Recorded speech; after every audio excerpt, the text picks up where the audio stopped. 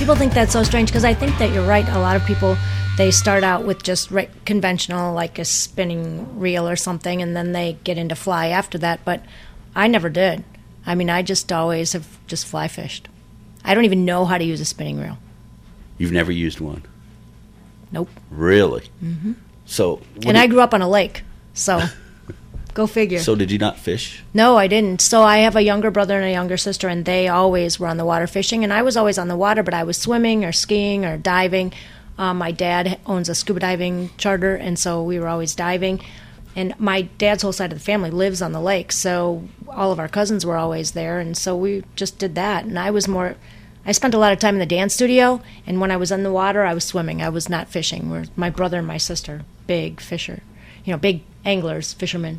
So you were swimming, they were trying to fish. Basically. My brother was always like trying to catch me. Oh, welcome in, everybody. This is David Perry at Southeastern Fly. You're listening to the Angler's Influence, and we're talking with Jen Ripple from Done Magazine. You're the editor, and are you the owner and editor? I'm the owner and editor-in-chief of Done Magazine. And everything else. Yeah. You name it. I do it.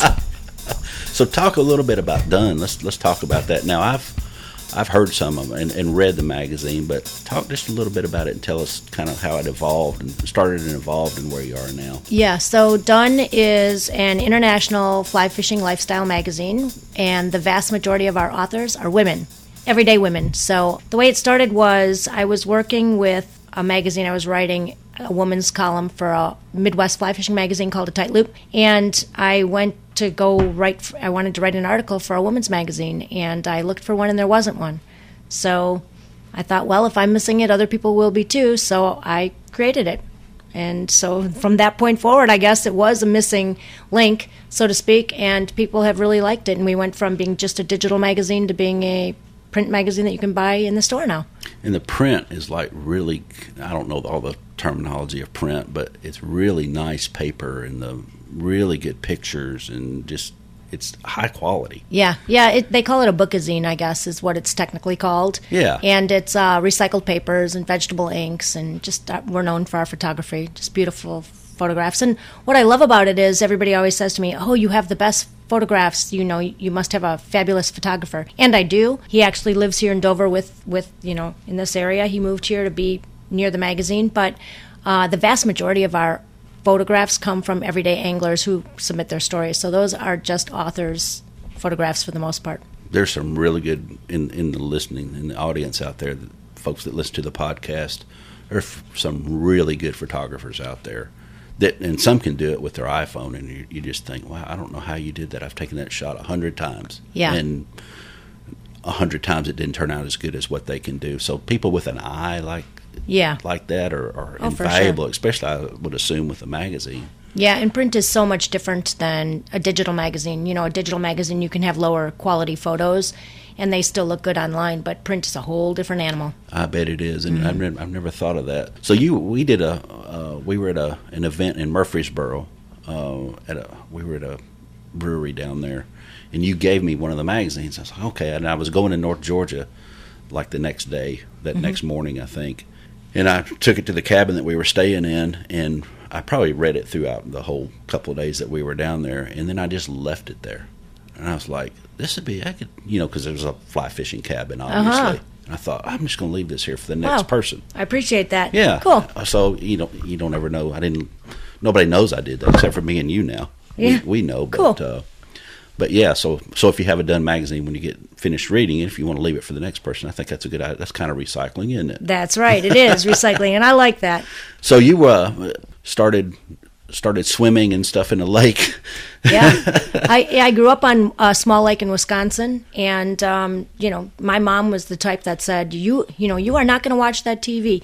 Everybody would die to live where you live. Get outside and go play on that lake. So we were just expected to be gone, boating or swimming or, doing whatever it was that we were going to do out on the lake and on the water outside. That's just how I grew up. Yeah, I grew up in Michigan, and we didn't play inside. We played outside. Yeah. Yeah, there were ponds around, and we fished the ponds, and we swam in them. We waded in them. In the winters, we would ride our bicycles on them and skate and play hockey. Yeah, all of that. Yeah, so we were expected to stay outside, too. if you didn't fish growing up, so tell me how you started then. Yeah. So was living in Ann Arbor at the time, and it was a really cold winter, and I didn't really have anything to do. And so I looked online to see like what there was to do in the area, and there was a fly tying class, and honestly, it was super cheap. It was like 8 classes for $65 or something like that. And I thought, well, I don't know if I'll like it or not, but I may as well just go try and see what this is like. I'm not the type to, no offense to someone who really likes to crochet or something, but that's just not who I am. And so I thought, well, this is a little interesting. And so I went to the fly tying class, and from the moment I walked in the fly shop, I just loved it. And then I just it was like a black hole. Everything about my world changed, and I was obsessed with this thing called fly fishing. And so that was in the winter, and so when the ice was off the Huron River, which runs through the campus of the University of Michigan, I would just leave work, and I would just go put my waders on and just stand in the river for hours and teach myself to fish. So you're living in Ann Arbor. All right. About what stage of life are you in then? I was divorced and then had moved to Ann Arbor and took a job there. Okay. Mm-hmm. Were you at the college? I was at the Kellogg Eye Center. Okay. All right. Yeah. So where do you fish there? The Huron River is right through the campus, and it's a smallmouth river. Explains your love for smallmouth That's a little right. bit, doesn't it? That's what I learned on. In fact, I'd been fishing for a couple of years before someone told me, well, you're supposed to catch trout with a fly rod. And I was like, I am? I don't even know what a trout is. I love to tell somebody, yeah, I'm going to Florida to fish for tarpon, which I need to catch one. You haven't caught one yet? No, I have not. It's like that one thing it's evading me. Mm-hmm. You have to go to Tabasco, Mexico. Yeah, I need to try something different, or I need to really get serious about it and go for like 2 weeks or so. So surely out of 2 weeks of fishing, maybe I can catch one. Yeah. But well, you'd catch hundreds if you went to Tabasco. Really? Yeah. So let's talk about that just a minute before we get too far into this. Yeah, I want to hear about that. Yeah, so Tabasco, Mexico is right by where Campeche is. And so in the old days, Campeche used to be the place for juvenile tarpon. And so this is actually a river system that runs through, it's the second largest river in Mexico. And there's a father and son who guide there. They've on the fly for tarpon. And so when Tabasco, Mexico, when this father and son went to the city of Tabasco, or whatever it is, it's county or something, province, they said, we have this big fishery here, and we think that we could bring in tourism.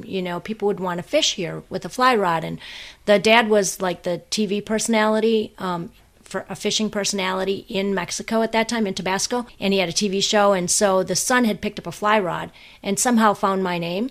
And he contacted me and said, hey, we have this fishery here, and we really want you to come and see if it's, if you think it could be a destination place. And so I went down there, and he said it was tarpon, and that it was more tarpon than you could ever imagine. And I thought, okay, I know what this is like, right? But I thought, well, all right, we'll go down there.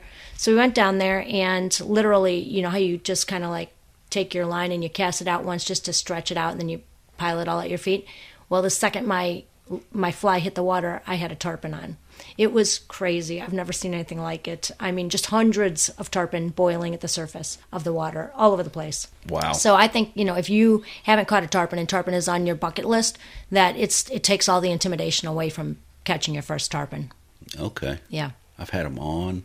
I've lost them. I've had to cut lines, all that. And just, like I said, it's just that fish that is evading me right now. I'm not going to say that evades me because it's not going to forever. Right. Because I'm going to catch one. That's right.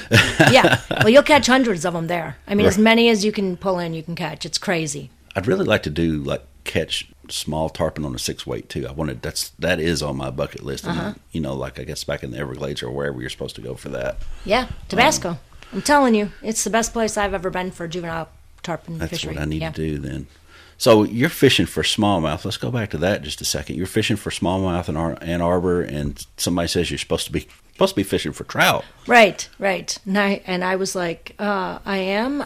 No one told me that. And and still today, it's funny when you meet somebody. We do a lot of conventional shows, and put a fly rod in the hands of conventional anglers for a whole weekend in New Jersey and then in Chicago. And it's funny. These guys always say, you can't fish for smallmouth with a fly rod, or you can't saltwater fish with a fly rod. And I'm thinking, well, how else would you do it? Because I don't know any other way. and if you ever fish with those folks that like bass fishermen and stuff like that, once you teach them to fly fish, like to cast, like get all the gear mentality of casting out of their head and put in their head how to cast a fly rod. Once you see them switch over from being a new beginner, and this can happen in a day. So if I get somebody on the boat that bass fishes or something, once they figure out how to cast a fly rod and they start fishing, they are a whole other animal. Oh, yeah. I mean, they start fishing and they figure out, all right, if I'm nymphing, here's the way I need to do it. If I'm, in a lake, so I've got a bass lake that I have access to, and you get them up on the lake and they start really fishing like they would conventional, and I mean, they light up like little kids. And it's so much fun. So that whole, well, I don't know if I can fish with a fly rod for bass, completely leaves them. Oh, yeah. And when that happens, they're just like marshmallows in your hand. Yeah. Well, and I find that, when I moved here, it was like a real eye-opener because Kentucky Lake is where all the big bass tournaments are, right? So, right. I mean, there are bass anglers who win $1 million right in my backyard here. And so watching them, I've never really been around conventional anglers like I am now. And so watching a conventional bass angler is really, it's given me a whole new perspective on them. I used to be, I think I was one of those like elitist fly anglers that was very exclusive and was like, oh, I would never fish with anything but a fly rod, right? And then watching them, I think we don't give them, as fly anglers, we don't give conventional gear anglers as much credit as we should because, and I'll tell you, those bass anglers out there right now, if the water temperature is 64 degrees and it's a random Thursday and the wind is running, is blowing 5 miles an hour from the south, they know exactly where those bass are going to be.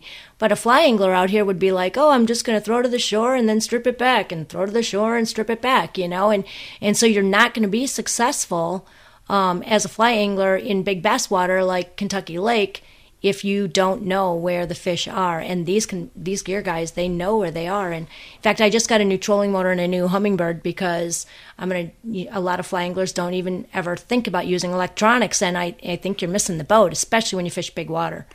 I don't have the Humminbird on the drift boat, and I don't have all that stuff. But that doesn't mean that I can't read the terrain and how that ridge comes into the water and how those two ridges come together, and then that little creek that comes in between them feeds into the lake or feeds into the whatever it is I'm fishing. So it's like anything else, the more knowledge you have, the better you're going to be. Yeah, the more successful you're going to be, right? Yeah, absolutely. Yep. So let's talk about your first influence. Since this is influence, let's talk about your first influence here. About who do you think, maybe at a young age, maybe as a young fly angler, who would you say would be an influence that kind of started you moving in the direction? Well, I think my first influencers, because there's two of them, would be my maternal and my paternal grandmothers. And I didn't fish when I was a child, but I give them, looking back now, I give them a lot of credit for influencing my life because my grandmother on my mom's side, she was from Russia, and she was a pianist who was trained in Vienna and lived through the war. My mom is, I'm first generation American. My mom is also born in Russia, and she was in a displaced persons camp.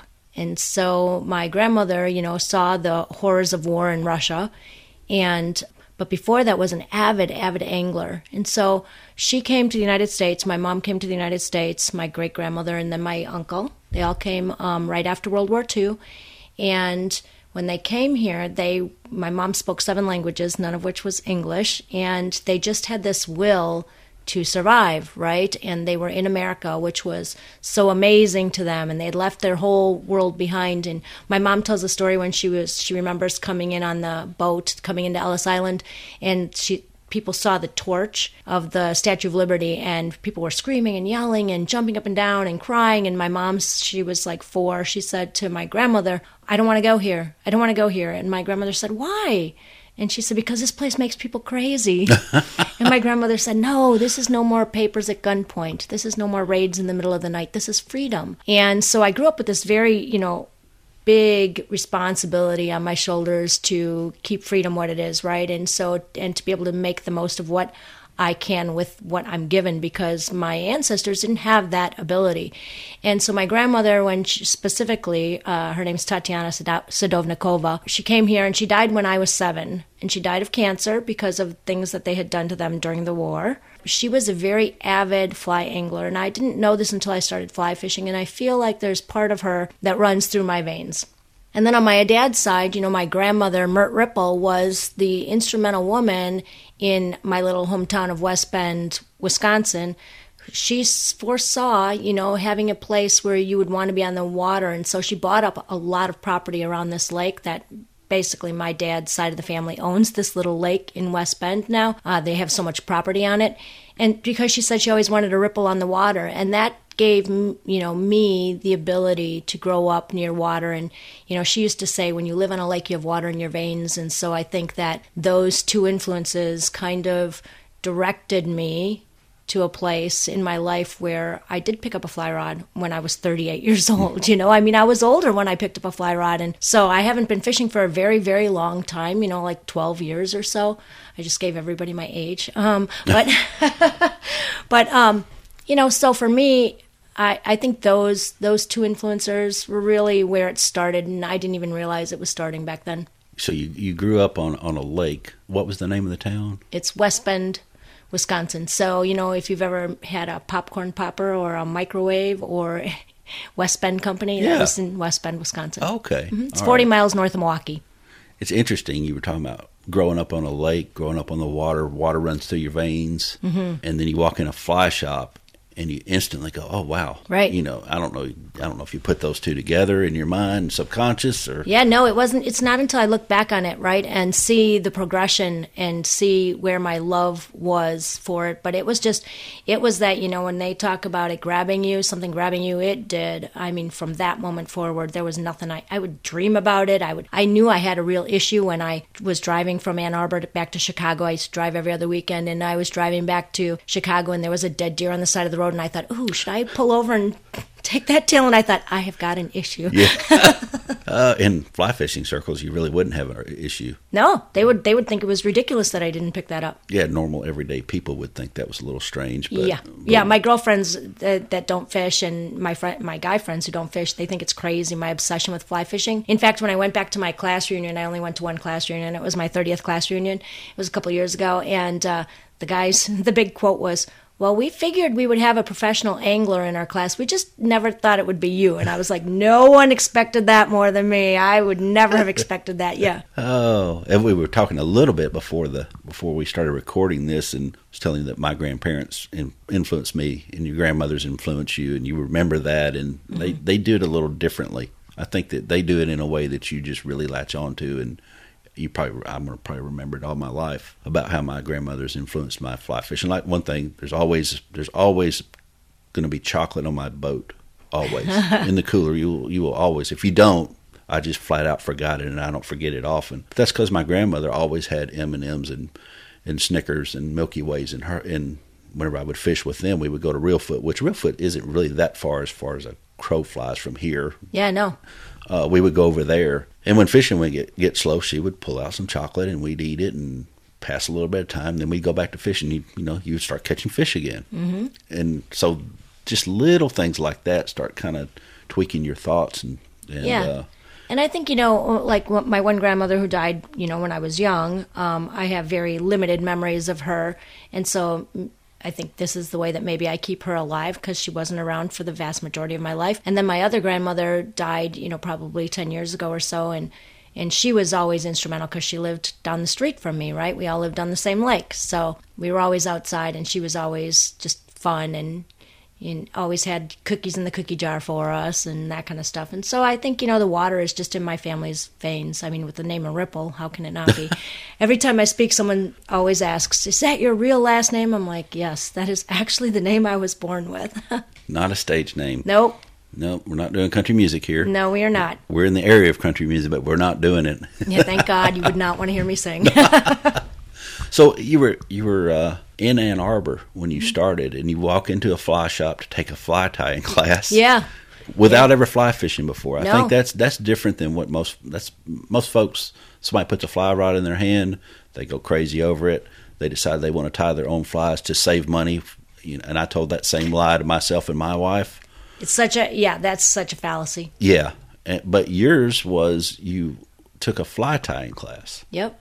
I mean, it was really cold. I just needed something to do. And I had at the time just broken up with my boyfriend. And I really, was like by myself there in Ann Arbor. And the class was just at this really cool shop. Had 2 shop dogs, and this really great guy. And that owned the shop and was just very personable and very welcoming, to me as a woman. And I just fell in love with everything that there was about it. So yeah, I tied flies for, months before the ice was actually off the Huron River, so I could actually fish. We grew up in Midland, Michigan, and that's it. I mean, you find other things to do until it's spring and then summer. Right. Like ride snowmobiles and ice fish, which I never could get into ice fishing. I'm sorry, I just couldn't do it. Yeah, no. I would skate, play hockey, that sort of thing. Yeah. But so you're tying flies. So when did you pick up your first fly rod and actually get to cast it and start fishing? So that was going to be in the spring then. So right after I learned to tie flies, then that probably April and May, I had bought one online. I bought a fly rod off of Craigslist because, I didn't know if I was really going to love it or not.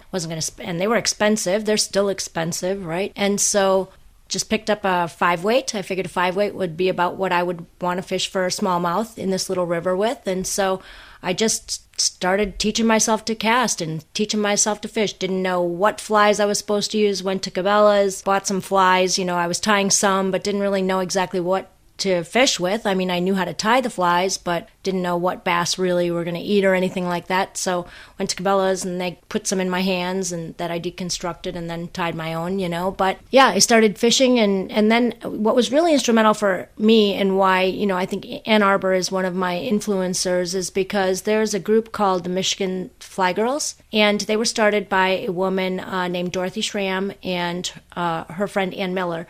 And 2 amazing women, and they actually did a woman's only fly casting class. And I took that class, and I would not be where I am today, I don't think, because if it hadn't been for that. Because, fly fishing, even though men are really, really nice, and they don't try to, exclude women in this, because it's so still male-dominated, it can be intimidating. And I think that having an all-women's class, even though I'm a very strong woman and I'm not easily intimidated, for whatever reason, I just would have never taken a casting class if it was held by a man or a co-ed. And so I took their class and it taught me just leaps and bounds about, fishing and my cast. And then I found other women that I could fish with in the area. And that really is what propelled me to the next level and really influenced me and really, really got me involved. I mean, I really wanted to fish all the time. I was obsessed by it, but this gave me another opportunity to actually get out there and learn about it and learn the entomology. Ann Miller actually wrote a book on entomology, fishing in the Midwest rivers and lakes, and so she did the whole. She's very, very knowledgeable, and so that was a whole, I love that about fly fishing, right? It's like you can learn something and you never stop learning, and so the entomology was just another way to get involved, and the more I learned about it, the more well-rounded I became as an angler, and then the more I could pursue it, Thinking about the listener out there that's driving in their car or on their way to the river, we hope, or mowing the yard, because we listen to podcasts, mowing the yard now. What do you think Ann Arbor taught you that you could pass along to them? Yeah, I think it taught me a couple things. It taught me that, yes, you can go out there and do it yourself. You don't have to be a great angler in order to catch fish. I was by no means a good angler when I started fishing. I didn't know what I was doing, and guess what? Bass was a great way to learn because they're aggressive and they like flies, and they taught me everything I needed to know about, landing a fish and hooking a fish and the flies to use. And then, it's the camaraderie of fellow anglers, someone that's your friend that you can go with. That makes it much more fun, I think. And as a woman, it gave me a safety net. I felt like I could be on the river and not be afraid. Ann Arbor has a transient population, and they sit underneath the viaducts in the areas that I fished in the Huron River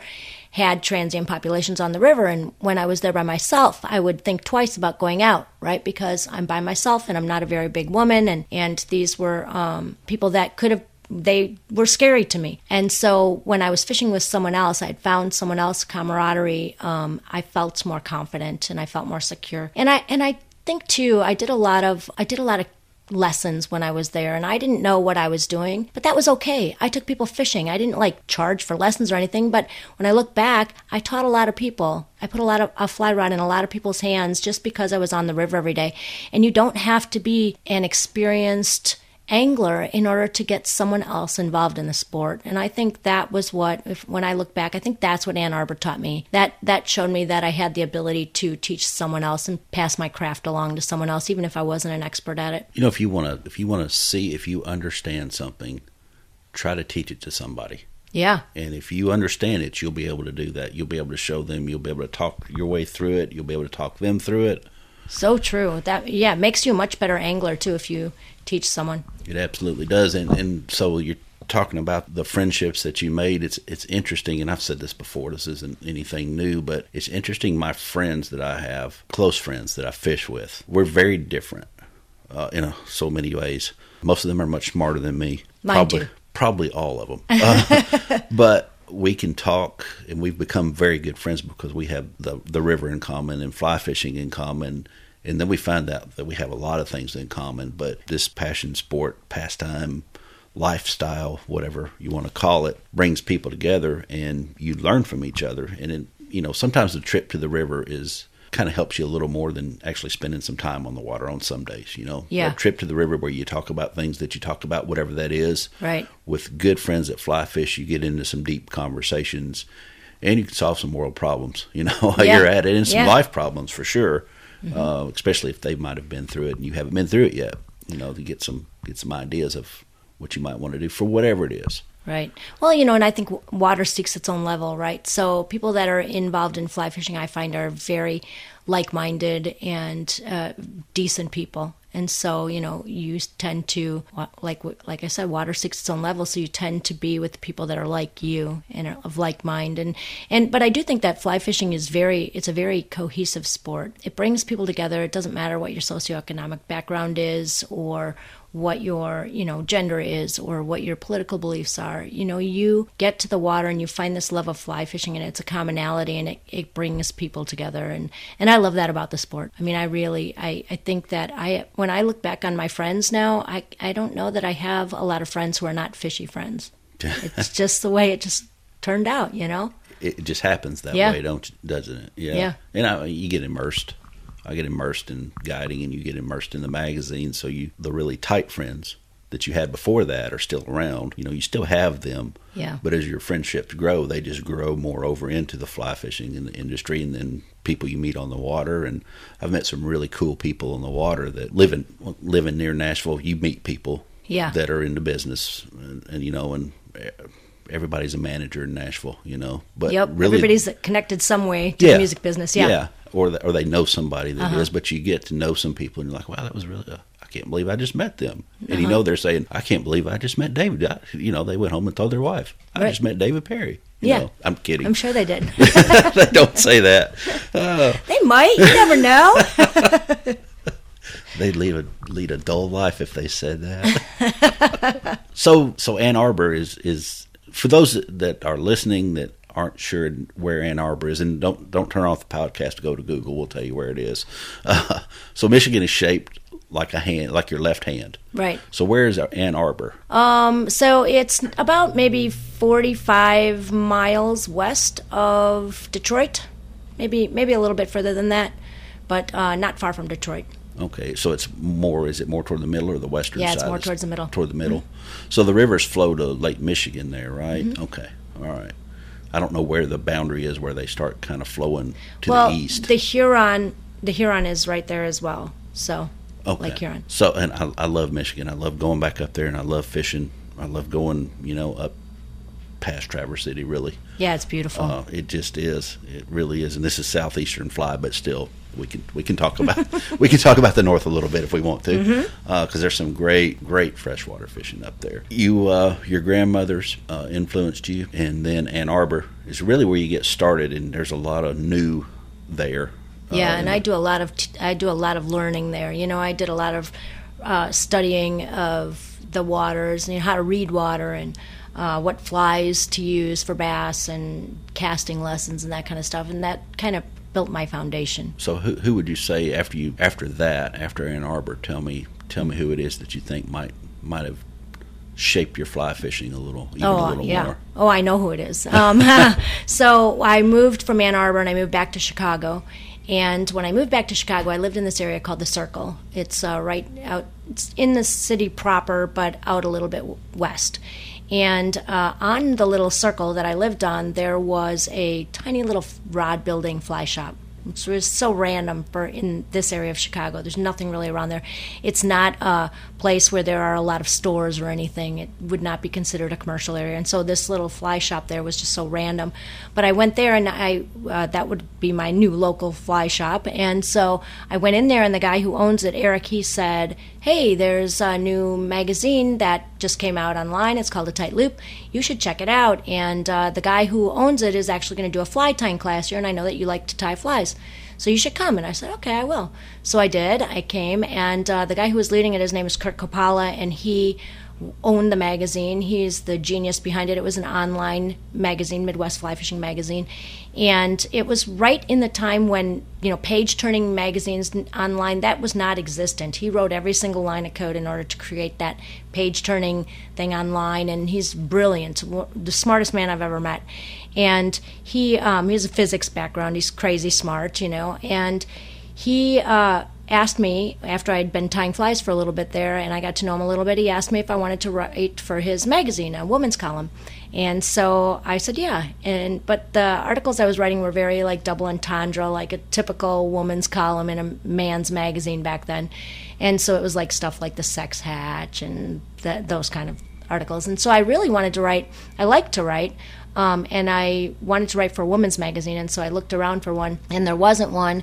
So I went to Kurt and said, hey, what do you think about helping me, start a magazine? And so the intention was only to be online, because I'm very conservation-minded, and, back then you would think I don't want to use paper and that kind of stuff. And so, and really recycled papers and vegetable inks were not a thing back when the magazine first came out in 2013 as much as they are now.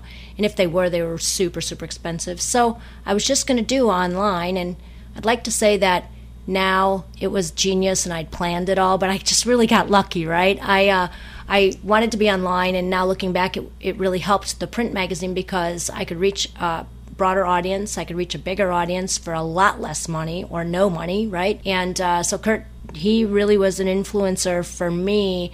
Not only is he an excellent, excellent angler, and he's been fishing for 30 years, he is just brilliant. And so he already knew how to put a magazine together, and it's really not about what you know, it's about who you know, right? And so knowing him really was the reason that I could even have a magazine that's out there now. And so apart from being a great drift boat rower and a great angler, he taught me, he was always saying to me, you're dropping your back cast, you're dropping your back cast. And I'd say, I'm not dropping my back cast. And he'd say, yes, you are, you're dropping your back cast. And then, he did the whole, got the little phone out there and videotaped me and was like, after I got over being angry. It's almost hurtful, isn't it? I saw that I was painting an igloo, right? I was dropping my back cast, just like he said I was. And so, he's that person that can really be brutally honest with me, whether I like it or not. He doesn't care. And so he's just going to say it, and he's made me a much better angler. So other than dropping your back cast, what else do you think and the magazine, obviously, what else do you think and being like you said, a rower, which somebody that can row a boat is just worth their weight in gold. That's right. What else do you think he taught you as far as the fly fishing? Fly fishing goes? He really taught me how to fish for big fish.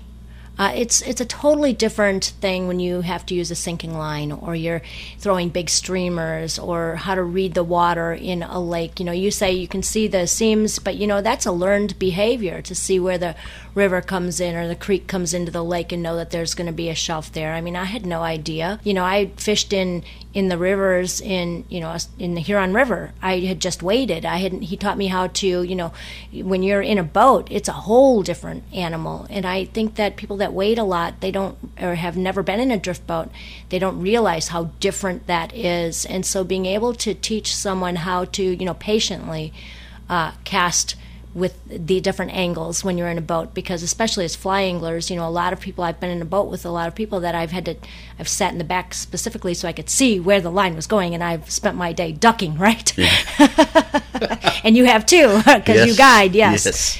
People don't think about the angles, and so with his physics background, he was really good at describing not only the cast, the way that a fly rod works and the way that your cast has to be in order to make a very efficient cast, but he taught me things like double hauling, which is really an important skill to learn. I mean, if you don't know it, it's hard to learn at first, but it's like patting your head and rubbing your stomach, but once you get it, it makes for a much more efficient cast.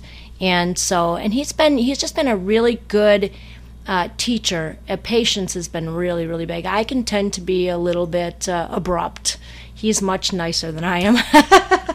You're talking about double hauling. The guy that in Knoxville that influenced me, we fished everywhere, all over East Tennessee, some of the places I couldn't even get back to today.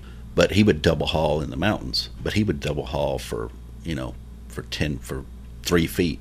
You would see him still double hauling. Pat, why are you double hauling? He said, that's just the way that I fish. And it's just a different delivery. And he could do it and still land a dry fly in a pool, and you would just see the fly land. You wouldn't hardly see the line or anything. So double hauling, that's very important. Even if you're fishing in the Smokies, it can be important in certain places. If you're not just, high sticking and dabbing here and there, but someone that can take you and teach you how to do those things, like you just described, they're invaluable. Yeah, for sure. And all of us have that thing that we can teach someone else. That's the big thing. That's what an influencer does, right? They teach you something, and they don't have to be an expert at it, but there's just something that just sticks. And that's double haul for me. I mean, I double haul all the time. It doesn't have to be for a long distance. It doesn't have to be for distance. It just makes your cast more efficient. Yeah. And we all want a more efficient cast. Yeah, because the more efficient you are, the more fresh you are at the end of the day. Right. You may be 7.5 hours into an 8-hour float, and if you're not fresh, you're going to miss that fish that just happens to be the best one of the day that you can either get your picture taken with or enjoy the release, or that'll be the one that got away and you'll be the one that is in your nightmares forever. Yeah. Yeah, right. Exactly. I had one of those yesterday. Oh, did you? Oh, man. I did. Yeah. Well, I find that I miss fish for two reasons. I'm either looking around because so many times we're on a river or we're in a boat and we don't see what's around us because we're watching our fly. We just constantly watch our fly. That's all we saw all day long was our fly.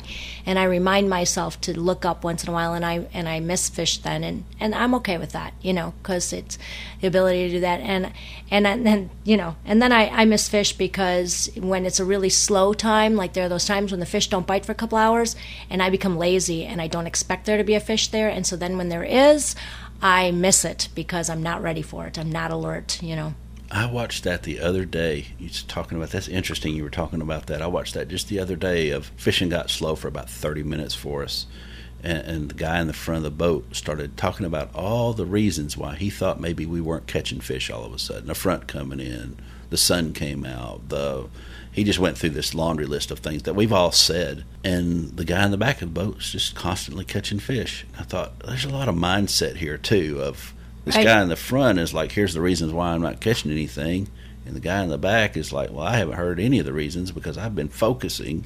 I've been able to focus, and this is after lunch, so it's probably about 6 hours, about the 6 hour mark on the river. And the guy in the front was getting a little tired is really all it was. But a little bit later, he sat down. He had a Snickers, and he refreshed a minute, and then went back to catching fish. He's like, okay, well, maybe this happened, and I'm thinking maybe you just took a breather, and now you feel better. Right, exactly. Maybe you're a little fresher. Yeah, and I think too, when we're tired or when we don't believe in the fly that we have, we fish it differently. Yeah. Oh, and it makes a huge difference if you're fishing. If you have a fly on that you caught a fish on, or you're really confident on, you just fish that better. You're a better hunter that way. And when you have that fly on that you're not really sure about, you just don't fish it the right way. And I think it's the wrong fly is the right fly sometime, right? And so it doesn't matter. I think sometimes it doesn't matter the fly in the end. It can, but sometimes it doesn't matter. Depending on what you're fishing for, it's the way that you present it. Yeah, it's presentation, and we've talked about that millions of times on the boat, on the podcast. We've talked about that with various people. my philosophy is get a fly you have confidence in and learn how to fish it. And you don't have to change. And I know people that change flies every 5 minutes, and they still catch fish, and they're still my friends. Yeah. But if you can, especially a streamer, if you can find a streamer that you like and you have confidence in, you'll figure out how to fish that thing various ways, many different ways, and you'll catch fish all of those ways because you'll be focused on it. And I don't know, I don't want to say you've got something to prove with it, but really in your mind, you're like, I should catch a fish with this fly. Streamers are especially that way for me. Yeah. And it could be a woolly bugger, and if it is, that's fine too. Yeah. I used to say woolly buggers are bait, but I don't say that anymore because, they catch fish. And yeah, I mean, that's the first fly that I learned to tie was the woolly bugger. And it was crazy because it still works. To this day, it still works. Yeah, that's a great fly. Yeah. I'm sure somebody's out there just passing out because they heard me say that. I'm sure. That's all right. They'll get over it. They'll wake up. That's right. Sooner or later. That's right. So you've got your own drift boat captain, and do you have to row too? Yeah. Well, I'm a very bad rower. I have a friend, Jerry Meyer. She owns the Driftless Angler in Wisconsin, and she says they don't use drift boats there, but she has the perfect example for how I also row a drift boat is the same way she does. It's like there's a rock, don't hit the rock, oh, smash right into the rock, And so it's like the more I try to avoid things, the more I hit them. And so you probably don't want me to row you around, but I can if I have to. So I've got one friend that if you put him in the rower's seat, all of a sudden he can't row, he can't read water, he can't do anything. I put him in his own drift boat, totally different person. So you're not that type, are you? No, I just can't row any drift boats. Okay, all right. So you're not selective. I'm not selective. I try hard.